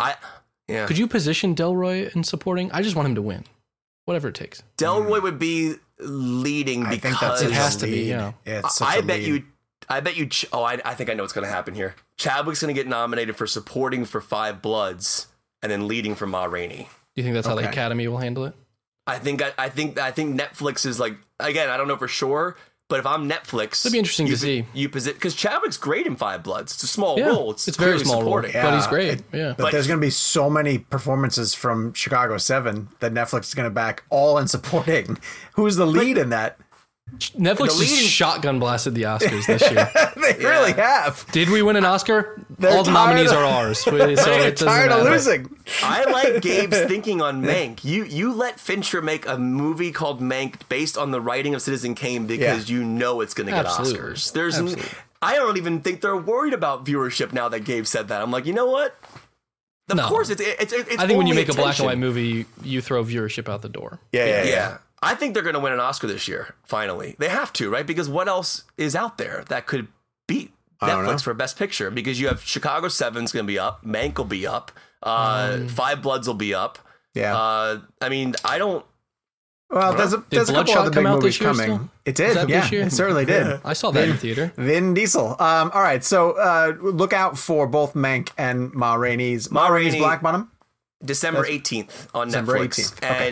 And look at the trailer. And again, I understand people might be hesitant and go, oh, you're only liking it because Chadwick passed away and like his performance, whatever. It's nothing to do with that. The kid is just one of the greatest actors. So good. I'm excited to see it. I hate, I don't use the word hate often. I hated when people told me that I only liked Ledger because he died. Oh, people that's would crazy. always say that. Oh, dude, like you would say like Ledger was phenomenal the film, and people would go, is it because he passed away though? I'm like, no, oh my God, no. He reinvented a character, a classic character. Yeah. People judge people when on that stuff. I got questioned on that sometimes. Like when I was reviewing Ledger's performance, they were like, you're only liking because he passed away. I'm like, no, it's the performance is brilliant. Yeah. Kevin, you gave me a tremendous transition without even knowing that we're going to now shift to the news that broke right as we were starting to record this episode, that Jared Leto is going to be playing the Joker in Zack Snyder's Justice League. I'm happy about this, by the way. So it's exciting for this reason. He's coming back to be part of the reshoots, which are happening, or additional photography, which is happening right now in Los Angeles. It connects Zack Snyder's Justice League even closer to David Ayer's Suicide Squad, because that's where Leto's Joker got introduced. If you remember, Leto's Joker is not supposed to be in Justice. He's not in Justice League at all. He didn't show up. He didn't even show up in BVS. Like, he wrote on the Robin suit, and you knew that he was responsible for murdering the Robin that Ben Affleck's Bruce Wayne had. But he doesn't show up. So this is an additional character who's being brought in for more photography, which to me means that they are setting up or teasing additional stories that are going to get told. Which to me seems like they're going to be bringing back Ben Affleck to play his Batman in an arc that will include his Joker. If there were existing Joker scenes that I thought that Zack needed to complete, then I would understand them bringing in Jared Leto. But the fact that they're literally bringing him in during COVID to participate in this additional photography means that he's going to be a significant part, and he's going to probably, I would assume, help. It's not like a throwaway, unless this is the new mid-credits quote unquote scene, that's going to be, it's a 4-hour television series now at this point, but that this is the new scene that sets up something that might be coming, and we might get more Ben Affleck. It's all theory at this point now, but it's confirmed that Hollywood Reporter reported right as we were going on here that we're getting more Jared Leto as the Joker. Before we move on, for you. Sorry, I'm curious, Sean. Yes. In the last hour and a half or so since this broke, how many tweets have you gotten of, so the Snyder Cut never existed? I haven't even looked. I was so afraid to look at my timeline. So it was never real. Jeez. What people always come out and say. Of course, that is, then you're not really getting the Snyder Cut. Yeah. This is a whole new that thing. was my question, actually, Sean, because the whole idea of the Snyder Cut is that we are going to see Snyder's version of the Justice League film that didn't come out. Is adding stuff like that taking away from what the cut would have been? Can I answer that for you, Sean? Well, sure. I mean, not for you, but for me, and then if you agree, feel free to agree. Sure. I think the notion that Snyder was going to walk into an editing bay and then we'd have an artist in any format go, now what would I have done 4 years ago? And then try to make decisions that it makes no sense. It was never going to be what we potentially would have gotten. It was always going to be who Zack is now, how he's been affected by the whole thing and his life in general. Like, we were always going to get a new interpretation of it, I think, because he's an artist and that's what he goes into. Yeah. And also, if a company like HBO Max comes around and says, hey, we're willing to give you $80 million to add more to it, is the idea that he'd be like, no, I can't. Thank you very much. But I just wanted to add some color grade of the 2016 cut has to stay in place. Yeah. So of course, if he's given an opportunity to go back and rework or punch up or change and reshape, or they could even have had conversations behind the scenes that said like, hey, we would like to keep going down the road on this. How do you need to change some of your scenes to bridge towards additional storytelling? That's what I think is probably happening, because the thing that he loves the most about it is how he's free from everything that's happening in the DCEU on the theatrical side. Yeah. So he doesn't have to line up with those films. He doesn't have to tease the next 5 films on Warner Brothers slate. He can truly control everything that's coming to HBO Max. And as we keep talking about even earlier in this show, these streaming services are getting much more powerful. They're increasing their budgets. We're going to talk about The Mandalorian when that show comes back around again. I think you're going to see the production values on the episodes of The Mandalorian go through the roof because Disney Plus now realizes, A, they don't have anything from Star Wars coming anytime soon. So you might as well invest in this right now and keep the brand alive. B, they know that it's a hit show. The people are invested in the characters and they love Baby Yoda and they want to see where it's going. So why not pour money into that now and hit people while they're engaged and sell toys? They're going to want to sell so many toys going into the holiday season. So, Sean, I want to say one thing about Jared Leto. And I'm sure this is probably, I don't know if this is a controversial opinion. I actually felt bad about what happened to him on Suicide Squad. And here's why I say that. I think that he shot more than what ended up in the film. His role was very reduced in Suicide Squad. I think Jared Leto is a phenomenal actor. I guarantee you he put a lot of work into that character. That movie was destroyed. It was, critically destroyed. It was, we all know what happened with Suicide Squad. I've actually always kind of felt weirdly bad for Leto in that situation. And I get it. He's a successful actor. He has millions of dollars, he has millions of fans. I'm not saying it from that perspective. I just know that Leto puts the work in, and I feel like he did not get to show. I actually liked his Joker for what it was. But it was a very, but the way it was portrayed in the film and how minimal his part was, I think did a disservice to the work he did with Air. That's why I'm actually really excited about this, because I think Snyder might be able to give Leto that element again. Yeah. Like let me let you shine. Let me let you show people what you were going to do, because there were so many things about that character visually and dialogue wise that I found that there could have been so much more with him. And I think with Snyder, I'm actually happy for Leto in this situation. I want Leto to be able to basically like retcon what happened, because he is hands down the most hated Joker, right? Oh, yeah. Generally, not even close. But it's not his fault. And that's what I was telling Lauren earlier. We were watching the new Rebecca film, and we'll get into the review later. I didn't love it. But like we were saying to ourselves, is it the actor's fault, or is it the editing, is the directing? And you think about these films, a movie can be made or broken in an edit. You can ruin someone's performance in an edit, for sure. And I think that's why I'm happy for Leto. So that's why I say that. I'm thrilled as well, too. So I can't wait to see what he does with Zach. I want to really touch briefly on two films that we're going to be discussing for weeks to come, because this past weekend I got to get out to a film festival. Of all things, which is insanity. I went to Chapel Hill here in North Carolina and attended the 919 Film Festival. I was able to see two films that are going to be on our radars as we get through the award season. First one is called Nomadland. It's directed by Chloe Zhao, who is also directing The Eternals, Marvel's film. She did a movie called The Rider. It's Frances McDormand, and she essentially plays a woman who lives in a Nevada town whose entire existence is reliant on an industry, and the industry happens to go away. So everybody's sort of struggling to find jobs. What are they going to do? She adapts to the nomadic lifestyle, which I didn't realize was something that people do in our country. They essentially, she lives in a van, moves around from campsite to campsite, works menial jobs, does work at Amazon actually in seasonal time. And was just a fascinating portrayal of this woman and this lifestyle. It uses, her co-stars are all people who are in the nomadic community as well too.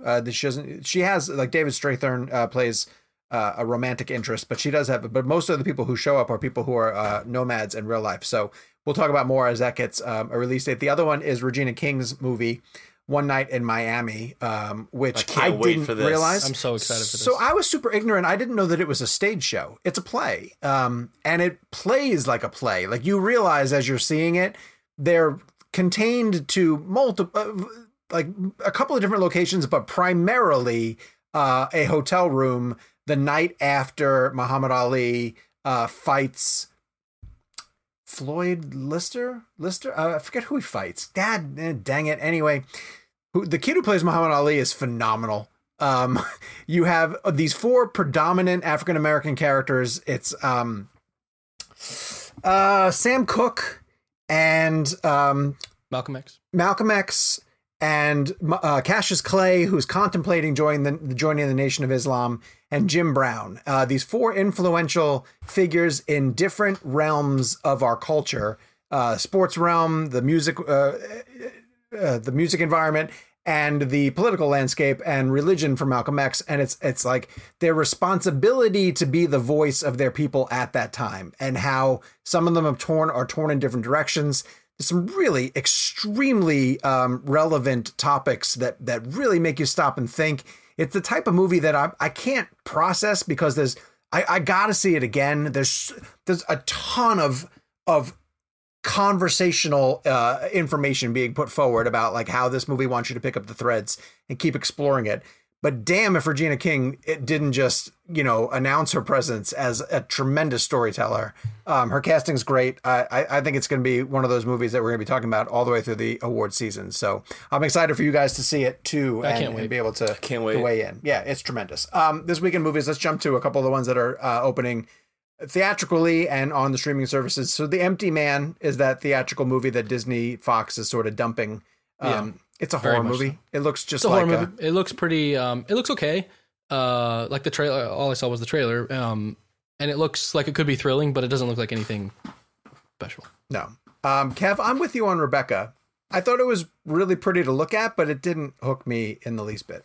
Yeah, I mean, for me, so I rewatched Hitchcock's 1940 film over the weekend, which is, by the way, is 80 years old, and it's a masterpiece. It's still... He won Best Picture. It is just so good. I mean, it's intense. Laurence Olivier's amazing. Joan Fontaine's amazing. It is such a great film. Also, one thing I love about Hitchcock's movie is the aspect ratio. It's a bit taller.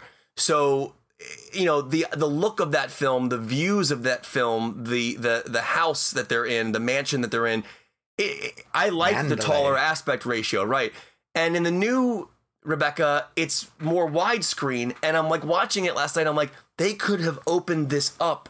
Like, there's these gorgeous hallway scenes where Lily James is walking down the hallway. I'm like, this would have been a great in like a 1:6:6 or like a even a 4:3, whatever it would have been. It needed a taller frame. In my personal opinion, I called it architecture porn. Like, there's really beautiful shots and sequences, and even when they're in Monte Carlo early on, like the location shooting is beautiful. It's gorgeous to look at. I think it's really gorgeous to look at, but it's just hollow. Well, here's the thing about the original Hitchcock film is story wise, character wise, is much more intense. It's a lot more, in my opinion, on the vague side. This particular film feels cold. It feels melodramatic. I don't think Armie Hammer was right. I think they should have hired a British actor because the accent was throwing me. I think Armie Hammer is a great actor. Don't get me wrong, and I do think that people can play with accents, and I have no problem with people doing that. But Armie Hammer, I didn't think was the right fit for this role. I didn't find his English accent to be believable. I kept hearing Armie Hammer trying to do a British accent. And I think Lily James is wonderful. I love her. She's great with what she has to in this film. So this is directed by a guy named Ben Wheatley who did Free Fire, and it's a hard thing to do to take on a project like this. I mean, you're not remaking because it's not really a remake. It's based on the book, technically speaking, but it's still a very big undertaking, especially when you have Hitchcock directing it in 1940. And to be honest with you, I think Hitchcock's film looks better, it sounds better, it flows better, it's paced better, and it's 80 years old. And I think the what I learned about it is that timeless film, the idea of timeless nature in film is such a powerful tool. I mean, Rebecca still plays beautifully 80 years later. I did not think this film needed to be made. It was unnecessary. I didn't find it to be engaging. It was very melodramatic, personally. Did either of you guys see The Witches? Nope. I have it, but I'm going to watch it tomorrow night, I think. All right. I'll give everybody a quick spoiler-free reaction to it. I expected to not like this film, and I really enjoyed it. So I'm pleasantly surprised at how well it plays. It's Robert Zemeckis. It looked like sometimes when Zemeckis does like a kid movie, like Polar Express or some such, that he just goes too far into the corny artificialness of it. I do not know the original, the one I that watched has the original. Did you really? Yeah, a couple days ago on Netflix. What year is that from? Like 90s? 1990. It's 30 years old. Dude, the special effects makeup in the original Witches is some of the coolest animatronic visual effects I have ever seen. Like, my wife Lauren put it on because we're anticipating the new Witches. Yeah. And I was like, she's like, Kevin, trust me, you got to watch this. You're going to love, like, it's almost like Tom Savini level, like visual, like old school, like makeup effects and Nicotero kind of stuff, right? You might dig this then. You might dig the new one. Frightening. Angelica Houston is so great. So let me ask you this: there's a very famous scene in the original Witches that I'm interested to know if they do it in the new one, where they're in this like conference room with a bunch of women, and Angelica Houston takes the stage and then reveals herself as the witch. Do they do that in the new one? So Anne Hathaway. Okay, cool. I thought that scene was wonderful, and I can't wait. I'm excited about Anne Hathaway doing it. I'm honest with you. Yeah.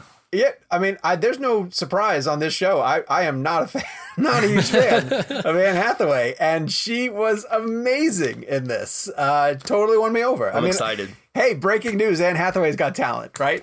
she can actually act. She's awesome. So yeah, I dug it, and it gets a little bit goofy. There's a moment in the film, and again, I haven't seen the original, so does this happen? The kids get turned into mice. Kev, does that happen in the movie? I was just about to bring. I literally was about to ask you if the mice were in the film. Yeah. So in the original film, they do the mice with animatronics. It's really cool. Like they had real mice that were for like the long shots. Yeah. But then when they actually, because the mice talk, do they talk in the new one? They do talk in the new one. Yeah. So. They actually built these animatronic mice or mouses, whatever you want to call them, and like you're watching them animatronically interact with each other. Do they go CG in this one? They go CG. Yeah, see, that's the problem. See, I'm telling you, like I was blown away by the practical effects in 1990. I'd never even heard of The Witches before until this new one was coming out, and I was. It's on Netflix. Anybody listening to our show, if you want to watch the original Witches.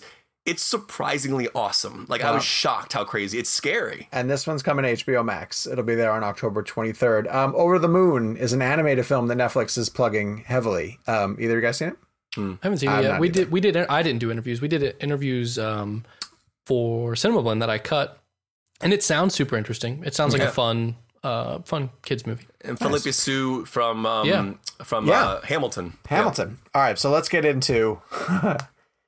Borat subsequent movie film coming to Amazon Prime on October 23rd. I'll kick off the conversation by saying that this movie is pure insanity. I haven't seen it yet, so this is exciting. Yeah, for me to hear. And we're not going to spoil. We're not going to spoil anything. We want you to be able to listen to this show and still be able to go check out the movie on Friday. It's not like there's a plot, but there's obviously with him. He works his way into situations.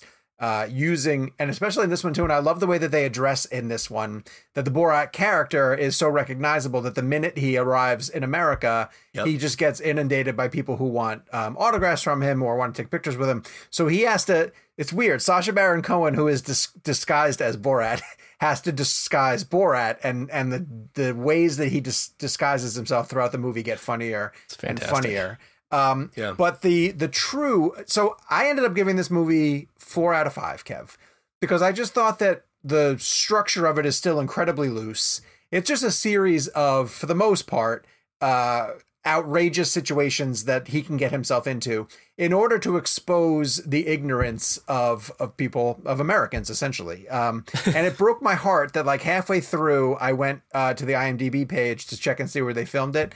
And it's Greenville, Spartanburg, South Carolina. It's about 90 minutes away from Charlotte, North Carolina. And my people do not look good in this movie. Not in one way, shape, or form. But the true selling point, I just think Borat as a character is still incredibly funny. It's as insensitive a movie as you can imagine right now. Like the humor it's offensive to everybody. Like every group that you think is going to get mad by this movie is going to get mad. But the character that they introduce is his daughter, and her name. She's played by an actress named Maria Bakalova. Is that right? Is it Maria Bakalov? Yeah, I'll double check it. Okay, check it. She's phenomenal. New, so, oh my God. She is unbelievably great. She does Sacha Baron Cohen as well as Sacha Baron Cohen does. And she has to be as quick as he is. She gets thrown into situations where she has to improvise in front of people, and she's just fantastic. So I think this movie is incredibly funny. I would absolutely recommend it. I think the shock value of the Borat concept has worn just a little bit, but Sacha Baron Cohen figures out a way to get over that really quickly. And it just goes to show that there's still plenty of things to poke fun of. The first one came out in 2006. So you're talking, all these years later, and there are reasons that he is trying to get this movie out ahead of the election. There are political points trying to be made. There's social points trying to be made. And but more importantly, more than anything else, it is one of the most laugh out loud funny movies that I've seen in a really long time. And a lot of my laughter was triggered by just being completely shocked by what I was watching play out, because I could not believe that he was able to pull off some of the things he pulled off in this movie. I think what I loved about it was the emotion. I actually think that there's a good through line and a good story here. The basic premise of the film, it's a joke, but the character of Borat is trying to deliver his 15-year-old daughter to Mike Pence. Like that's the concept of the story. That's in the trailer. We know that. As a gift, essentially. It's in the original title of the film as well. Right. So very long title. But what's crazy about the Borat movie is, from what I understand, I mean, obviously you have the two actors who are playing Borat and the daughter, Sacha Baron Cohen, and this new actress who's absolutely is the character's name phenomenal. I mean, she is incredible. So what I love about this film is that at the end of the day, it is insanely shocking, but I felt emotionally invested in their arc. And I know I understand that it's going for shock value, but there's something really sweet about some of these scenes that the daughter has with the people that she runs into. And I won't go into too many details, but there's a specific woman that the daughter has a lot of scenes with that I thought were so powerful, and said, but they said so much. I mean, she was amazing. And I think what's interesting about this film is he lets the people they run into tell the story of our country. Yes, 100%. The movie basically is a reflection of how divided our country is. I know you're laughing, but I love that Kevin is having this very serious. Kevin is right. Kevin is right. And Sean's just laughing at some lewd joke that was made, or whatever is funny. That's what's weird, is that I am with Sean on the shock and the humor. There was a scene in this film that I think is genuinely, I agree with Seth Rogen, one of the funniest things I have ever seen in a movie. Yeah. I was on a couch last night with Lauren. I have never seen Lauren laugh that hard. I almost fell off the couch. I couldn't breathe. And all I will say is the word dance. That's all I'm going to say.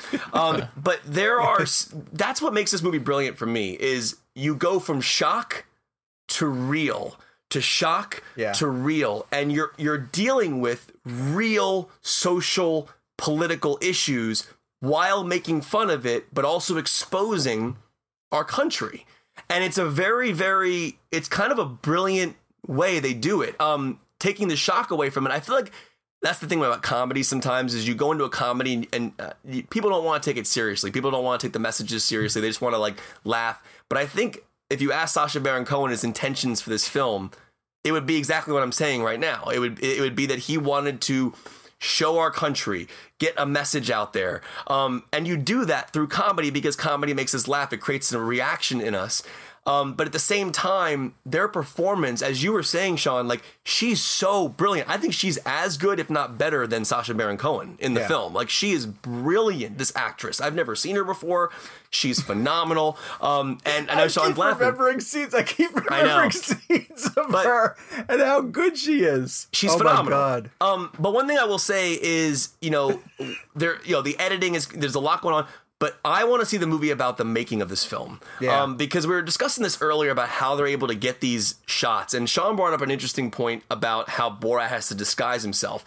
Because if you think about it, when Borat goes into a situation in 2020, it's different than going to a situation when you were in 2006. Because not a lot of people might have known who Borat was before the Borat movie came out, unless you watched the Ali G show and things like that. But Borat wasn't as, I don't think, before the first Borat movie, as certainly recognizable or as famous as he is now. So he clearly can't go into situations as Borat. So they write that part in, Sean, brilliantly. Because they basically give him the excuse to not be Borat, to show up at scenes that people wouldn't recognize him for. Right. And from what I understand, and this is just what I've gathered from reading things about these films over the years, from what I understand, what they do is the reason they're able to get people on camera with these scenes is because they're signing documents that essentially say something along the lines of, we're filming a documentary about a guy coming from a different country who's trying to integrate into our culture, and we want to capture it on film. That's kind of what I gather how they do it. If you watch the movie closely, you'll see blurred faces. You'll see faces that are blurred. And the reason those are blurred is because they didn't get the right to actually put them in the film. So people are signing documents, and like, these are not actors. These are people. Like, there's a guy, the guy in the fax store, like, they're like, he's with real people, and like, that's what makes the movie brilliant, is you're getting these genuine I want to ask a question reactions. though, like, because there's one or two scenes that pop up, and without giving anything away, that seem, there's no way that he could have done it. Like, for one, the country band that plays behind him. I'll tell you how they did that. So I had questions about that too. Yeah, all right, so we'll talk about it offline. Let's talk about it offline. I was going to say, is this interesting to anybody who hasn't seen it? I can keep this super vague. All Sean's referring to is like a moment where Borat takes a stage at an actual event and performs. And the question Sean is asking is, how could they have possibly let that happen? Yeah. Lauren and I had the exact same discussion last night over text, right when we were watching the movie. Here's how I think he did that, and I'll keep this super vague. I think he genuinely signed up for that show as that character, got chosen to be a part of the show, and because you think about it, this takes planning. It takes so much planning. Yes. So in order for a character Borat is playing to get on stage at a concert, to play as part of a festival wherever he was, the work that goes into that scene, in my opinion, would be him literally signing up, getting approved, getting there, and doing that moment. So you're saying that you think that was staged. That's how I think he did it. It feels staged because he turns around and talks to the musicians, and then they have to play a song that he needs them to play. And so you'll see as you guys are watching it. They're not actors. Yeah, they're not. Pay attention to all of those things. But either way, that's what makes it exciting. We both highly recommend it. It's so really, really funny. Kevin puts it in his top 10 for the year. Because I think it's a brilliant film that we need right now. And listen, I understand politically people are very divided in this country, and I completely understand that you may look at this film as a Trump bashing movie.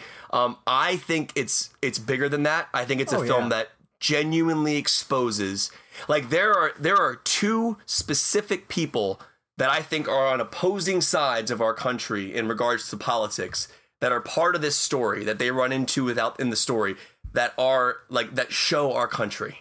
That is our country. And it's like, it's kind of amazing what he pulls off in this movie. And I tip my hat to him.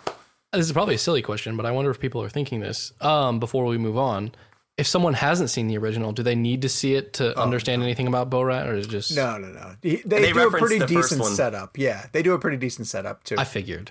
More so than you would even expect. They show him at the premiere. They actually show footage of the real Borat premiere. Yeah. Because when Sacha Baron Cohen does press for these movies, he does them in character. Yeah. Like, I interviewed him for Bruno, and I had to and you had to do it in character. And he's outstandanding. He's great. Okay, let's get to this week's blend game, which is hashtag sci-fi horror blend. Gabe, why don't you kick us off? Because you don't get to play the blend game that often. Yeah, you guys know that I don't love picking these because I'm bad at favorites. Right. But this one was, I think for me, was pretty easy because I think there's a film that is a fantastic film and is a perfect example of the genre all at the same time that I happen to love. And so my favorite sci-fi horror blend film would have to be Alien, the first Alien. Okay. I think it's undoubtedly sci-fi in its setting and its characters and even the plot and what's going on. It's very much a sci-fi film, but it uses raw and pure horror techniques with both the monster and kind of everything that Ripley runs into. I fell in love with Alien when I was a little kid, as a little kid who loved horror movies. And to this day, it still holds up. So controversial for me, that was pick. the only choice. Great choice. Yeah. Going out on a limb. Kevin, where are you at? Sci-fi horror blend. I'm going to go a little more modern. And while I understand the appeal He's going to go Borat 2. Yeah, I'm going to go Borat 2. No, I went with The Cabin in the Woods. Oh, nice. Oh, yeah, that's great. Tremendous. And Sigourney Weaver, there's our through line. Yeah. I think, when Lauren and I saw Cabin in the Woods for the first time, it felt like the first time I saw Scream. And I'm not saying Scream's a sci-fi horror film, but I mean it in the sense of it changed, in my opinion, it changed the genre. It moved the genre forward. It created a different way to look at the genre. And Cabin in the Woods is a film that sat on the shelf for 3 or so years. You know, Drew Goddard directed it. Whedon wrote it, I believe. And so it was. And they had Chris Hemsworth in it, for God's sakes. Right. And so this comes out technically pre-Thor, Chris Hemsworth. You're right. And but it came out in the middle of the MCU, which is kind of weird, right? So Hemsworth in this film, I mean, the sci-fi element is undeniable. I'm not going to spoil anything. But there is a reveal in this movie that brings the sci-fi element into it. And all I will say is the elevator scene, as they're riding the elevator, is truly one of the most insane sequences I've ever seen in a film. Like do you guys remember the edit in the movie? Remember the edit in the film when they're in the hallway of the elevator lobby and it dings and they all come out? Yes. Just insanity. So the cool thing about I also love that the stoner in that movie is the smart one. Like that was kind of like they played with stereotypes and different things in a really fun way. But Hemsworth is great in it. If people aren't familiar with it, imagine it like an Evil Dead movie, but with like a sci-fi spin. Specifically, they go out to a cabin in the woods, literally, and things start happening in the cabin that are strange. People start dying, and then we learn through the film that something. I won't say anything, but I want to say this: Richard Jenkins is so good in this movie. Everybody, the cast is who plays Bradley Jenkins? Whitford. Bradley Whitford. Jenkins and Whitford have some of the best banter. Like this movie is so good. I know it's kind of underrated. It didn't make a ton of money, but if you haven't seen it, seek it out. It is genuinely one of the most pleasantly surprising, awesome sci-fi horror films ever. I was gonna go with The Thing, but I love The Thing.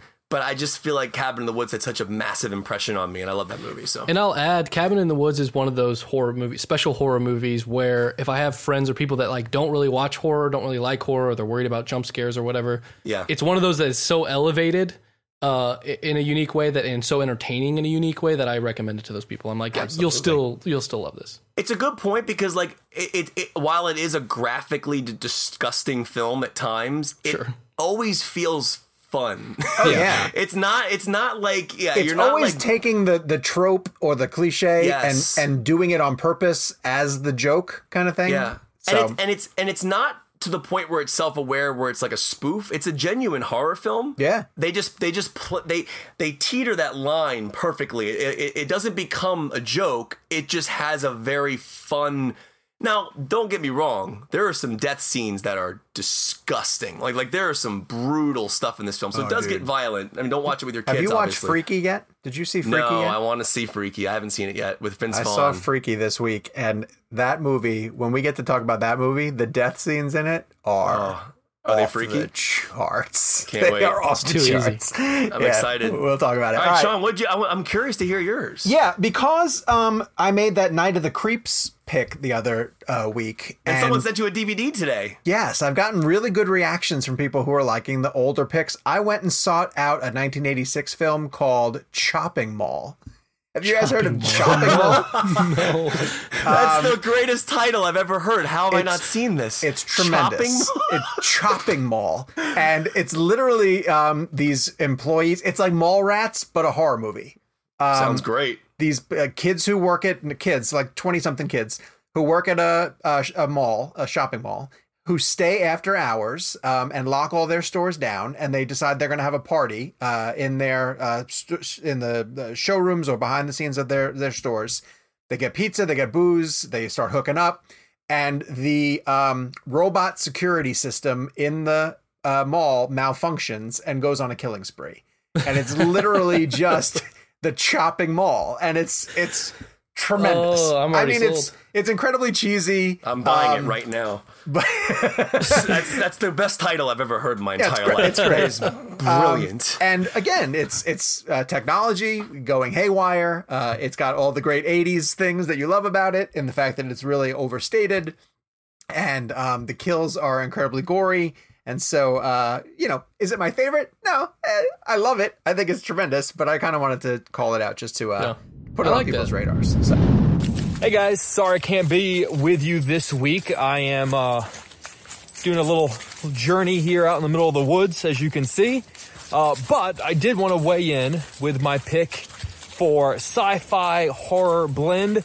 And it's a boring, unsexy choice, but the obvious choice, of course, is Alien. Not only is it one of the greatest films of all time, it obviously ranks among the greatest sci-fi films of all time. And yes, it is absolutely terrifying. It's basically Jaws in space. But like the shark was in Jaws, the xenomorph is just this perfectly manicured monster within the confines of space. You have a creature with acid blood, so if you attempt to shoot him or stab him, you risk killing yourself because the acid could eat through the hull of the ship and open up a portal into space, and then you're all dead. So the design, the H.R. Geiger designs of the xenomorph were absolutely gorgeous. The creation of Ripley, Sigourney Weaver's character, one of the greatest characters in the history of cinema, not just within the action or the horror or the sci-fi genre, but just the genre period. And it's a beautiful film. Obviously, James Cameron took it into a much more action kind of thriller, which I think is what raises the question of whether or not Alien fits. But the very first Alien is absolutely a horror film. It's absolutely one of the greatest horror films of all time. And yes, obviously it fits within the sci-fi realm because you have, the alien element, the space element. But hope it's not too boring of a pick. I have a feeling I may not be the only one to have picked this. Maybe you guys branched out a little bit more, but it's how I feel. It's how Daenerys feels. She feels that way too. And hope you guys have a good show. Talk to you next week. This is a stupid question. Are zombies sci-fi? No, I don't think so. It depends on the. There are different kinds of zombies. Some of them are like resurrected for like paranormal reasons or like demonic reasons. But some of them are like, I would say, a 28 Days Later or like a Resident Evil. It's because of like a science experiment. So like, interesting. Technically, it's science. I think it depends on the origin story. I wonder why. Yeah, I've actually never thought about it before because I think to myself. I mean, I guess technically it is because they don't exist. But wait, I want to throw this one at you. Craig D, going to audience picks, he picked T2. I don't consider T2 to be a horror movie. It's funny because then we go back to the age-old debate that Jake and I had about T-1000 being a monster. Yeah. Is T1 more of a horror movie than T2? Yes, I think so. Right? That was my issue with it. Yeah, T1 is the alien and T2 is aliens. Yes. Yeah. And that's what's funny about Jim Cameron had it again. I want to give my producer Chris credit for this. This morning we were doing a story about like technology and like the horrors of things, and he put on Brad Feidel's T2 score underneath the segment as the story was being told. And I literally messaged him on our little chat function. I said, "Dude, this is like genuinely a horror segment. It sounds like a horror, because if you think about that music, I mean, T2 is pretty terrifying. I will argue it's certainly thrilling. I wouldn't argue sci-fi horror, but I will tell you that it has one of the most horrific scenes I've ever seen in a movie, and that's Linda Hamilton's fence shot as she just disintegrates into nothing. And like that, and I don't know, and this kind of goes into that age-old debate of what's horror, what's sci-fi, right? Like just because a movie uses like in one or two places uses like a horror trope or tactic in its filmmaking, does that make it horror? I mean, the T-1000 is supposed to be scary, it's supposed to be a terrifying, relentless thing, but I feel it's more sci-fi, a stronger sci-fi vibe than than horror. I guess. All right. So, what are some other sci-fi horror picks that we would think of? Okay. So Rachel KH chose Danny Boyle's Sunshine. Brody Cottenham, Adam Kahn, and many others went with Alien. Johnny Cat, Cardi Dante, and many others went with John Carpenter's The Thing. Vanessa D said that her underrated choices are Mimic and Scanner, but the obvious choice is Alien. Yeah. And then Damian McDonald chose Cube, and I don't know Cube. Cube is that's a fascinating choice. I was glad someone picked that. It's a really interesting movie. I used to watch it a ton when I was a kid. It's about these people that wake up in a cube. Like people wake up in this room and then they find out that there's more people in rooms that they're joined with. They have no idea why they're there. And they're trying to figure out how to get out. And I saw that it's called Love is Blind. It's on Netflix. Very horrifying things begin to happen as they try to traverse the cube. All right. So wait. Okay. So thank you very much for your audience participations. Next week, we're playing # Halloween movie blend. All right. Explain that. Isn't that what we've been doing? Well, so this will be a film that either very heavily features a set piece. I will let people stretch to like a set piece, like a heavily featured Halloween set piece. But I would love for people to give us their favorite Halloween movie that involves. Can we take Carpenter's franchise off the board? I think we should. I think that should be automatic. That feels too obvious, doesn't it? As your favorite? Yeah. I feel like Halloween. If listeners want to submit it, absolutely do. We want to know your favorite. As a challenge to ourselves, we will take That's Carpenter's franchise off the board. To clarify the rules, does the movie have to actually have a Halloween day in the movie? Does it can it be like themed in an October thing? Does it have to be on Halloween? I like the October theme. I like the idea of the holiday of Halloween being involved, and that stretches beyond horror movies, which I think is fun. Kevin, you can pick Puby. That's fine. You can pick Puby. It's fine. Wait, so on a serious question, like, does It Follows count?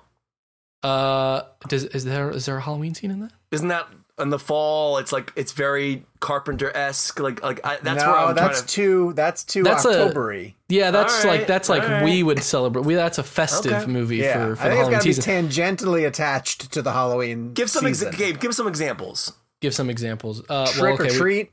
Trick or Treat. The anthology. There's a bunch of Disney movies that take place at Halloween Town. Hocus Pocus. Nightmare Before Christmas technically has a very strong Halloween theme to it. But see, we get away from we've been stuck in horror. I'm sure there's people that listen that don't necessarily love horror, so we can kind of play around. I think we can get creative with this. All right, fun. So play along using hashtag Halloween Movie Blend, and the hosts in particular are not going to use John Carpenter's movies. You can send your picks to RealBlend at cinemablend.com, and that's where you can also send reviews. And this week's comes from the Real Marv from the UK. So Marv is a really great dude, and he actually has put together a podcast whose name I'm blanking on, but it's a podcast about other podcasts, and I was on it.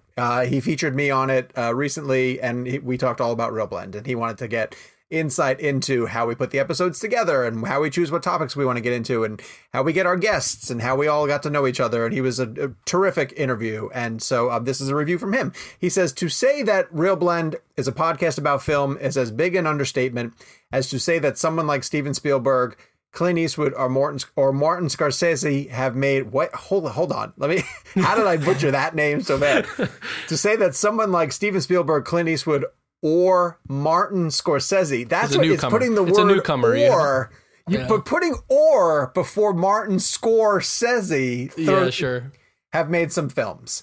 Whatever With this show, you've got three great presenters who bounce off of each other wonderfully, providing their own individual stories and opinions about films in a constructive and straightforward way. These guys love films, and by that I mean that they love the whole experience of film. Their excitement is such that they make films interesting to you. And you may be otherwise that you may otherwise have missed, which is great in a world dominated by blockbusters. I continually recommend this show to everyone that I know, and I will continue to. On a personal note, I've actually talked with Sean, who was as warm as he is on the show. His love of film was obvious and real, and that's what you see in this show. I was lost for words when they said how grateful he was of myself and other blenders for constantly listening and pushing the show. This is essential listening for anyone interested in any aspect of film. But that's super important. Like, the community behind this film is behind this podcast is that's what we strive for each and every week, and we want to keep growing the Blender community. And like Kevin said, when if I talk about a stupid movie like Night of the Creeps, and then somebody holds up the DVD on social media and says, "Oh, I have to buy this now," that's tremendous. Like, we're spreading the love to one additional person, and then every once in a while we get to talk to people like Adam Brody or Aaron Sorkin or something ridiculous like that. So we're going to get to wrapping this up, and we're going to go record our premium episode. To let you guys know, the subject for the next premium episode is a horror movie that you never want to watch again, something that you endured that turned you off so drastically. We have some personal stories about horror that we don't want to see. We'll be back at it next week for the full RealBlend experience. In the meantime, follow us on social media at Jake's Takes, at Kevin McCarthy TV, and at Sean_O'Connell, or of course the RealBlend Twitter account, which is just RealBlend at RealBlend. And Gabe, what are you again? At Gabe Kovac. At Gabe Kovac. It'll be, if you're on YouTube, it's right here. There you go. See, there you go. So we'll be back next week. Thanks everybody for watching, and we'll see you next week when we talk more about David Fincher. So I guess we should end with Hubie. That's a new one. No? You guys don't like the Hubie? I like it. I like it. Hubie. Hubie! Hubie! I don't know why that makes me laugh. It.